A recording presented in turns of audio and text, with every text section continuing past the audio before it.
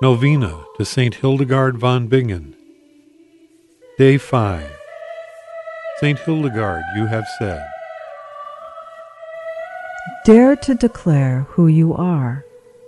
It is not far from the shores of silence to the boundaries of speech. The path is not long, but the way is deep. You must not only walk there, you must be prepared to leap. The mystery of God hugs you in its all-encompassing arms.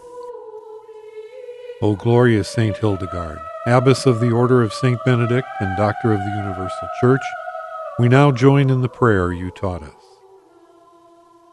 God is the foundation for everything. This God undertakes. God gives, such that nothing that is necessary for life is lacking. Now humankind needs a body that at all times honors and praises God. This body is supported in every way through the earth. Thus the earth glorifies the power of God.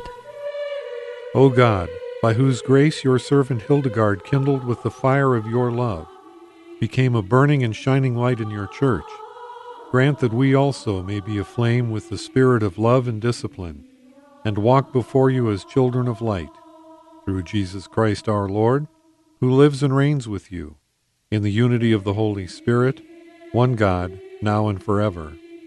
Amen. St. Hildegard von Bingen, Pray for us.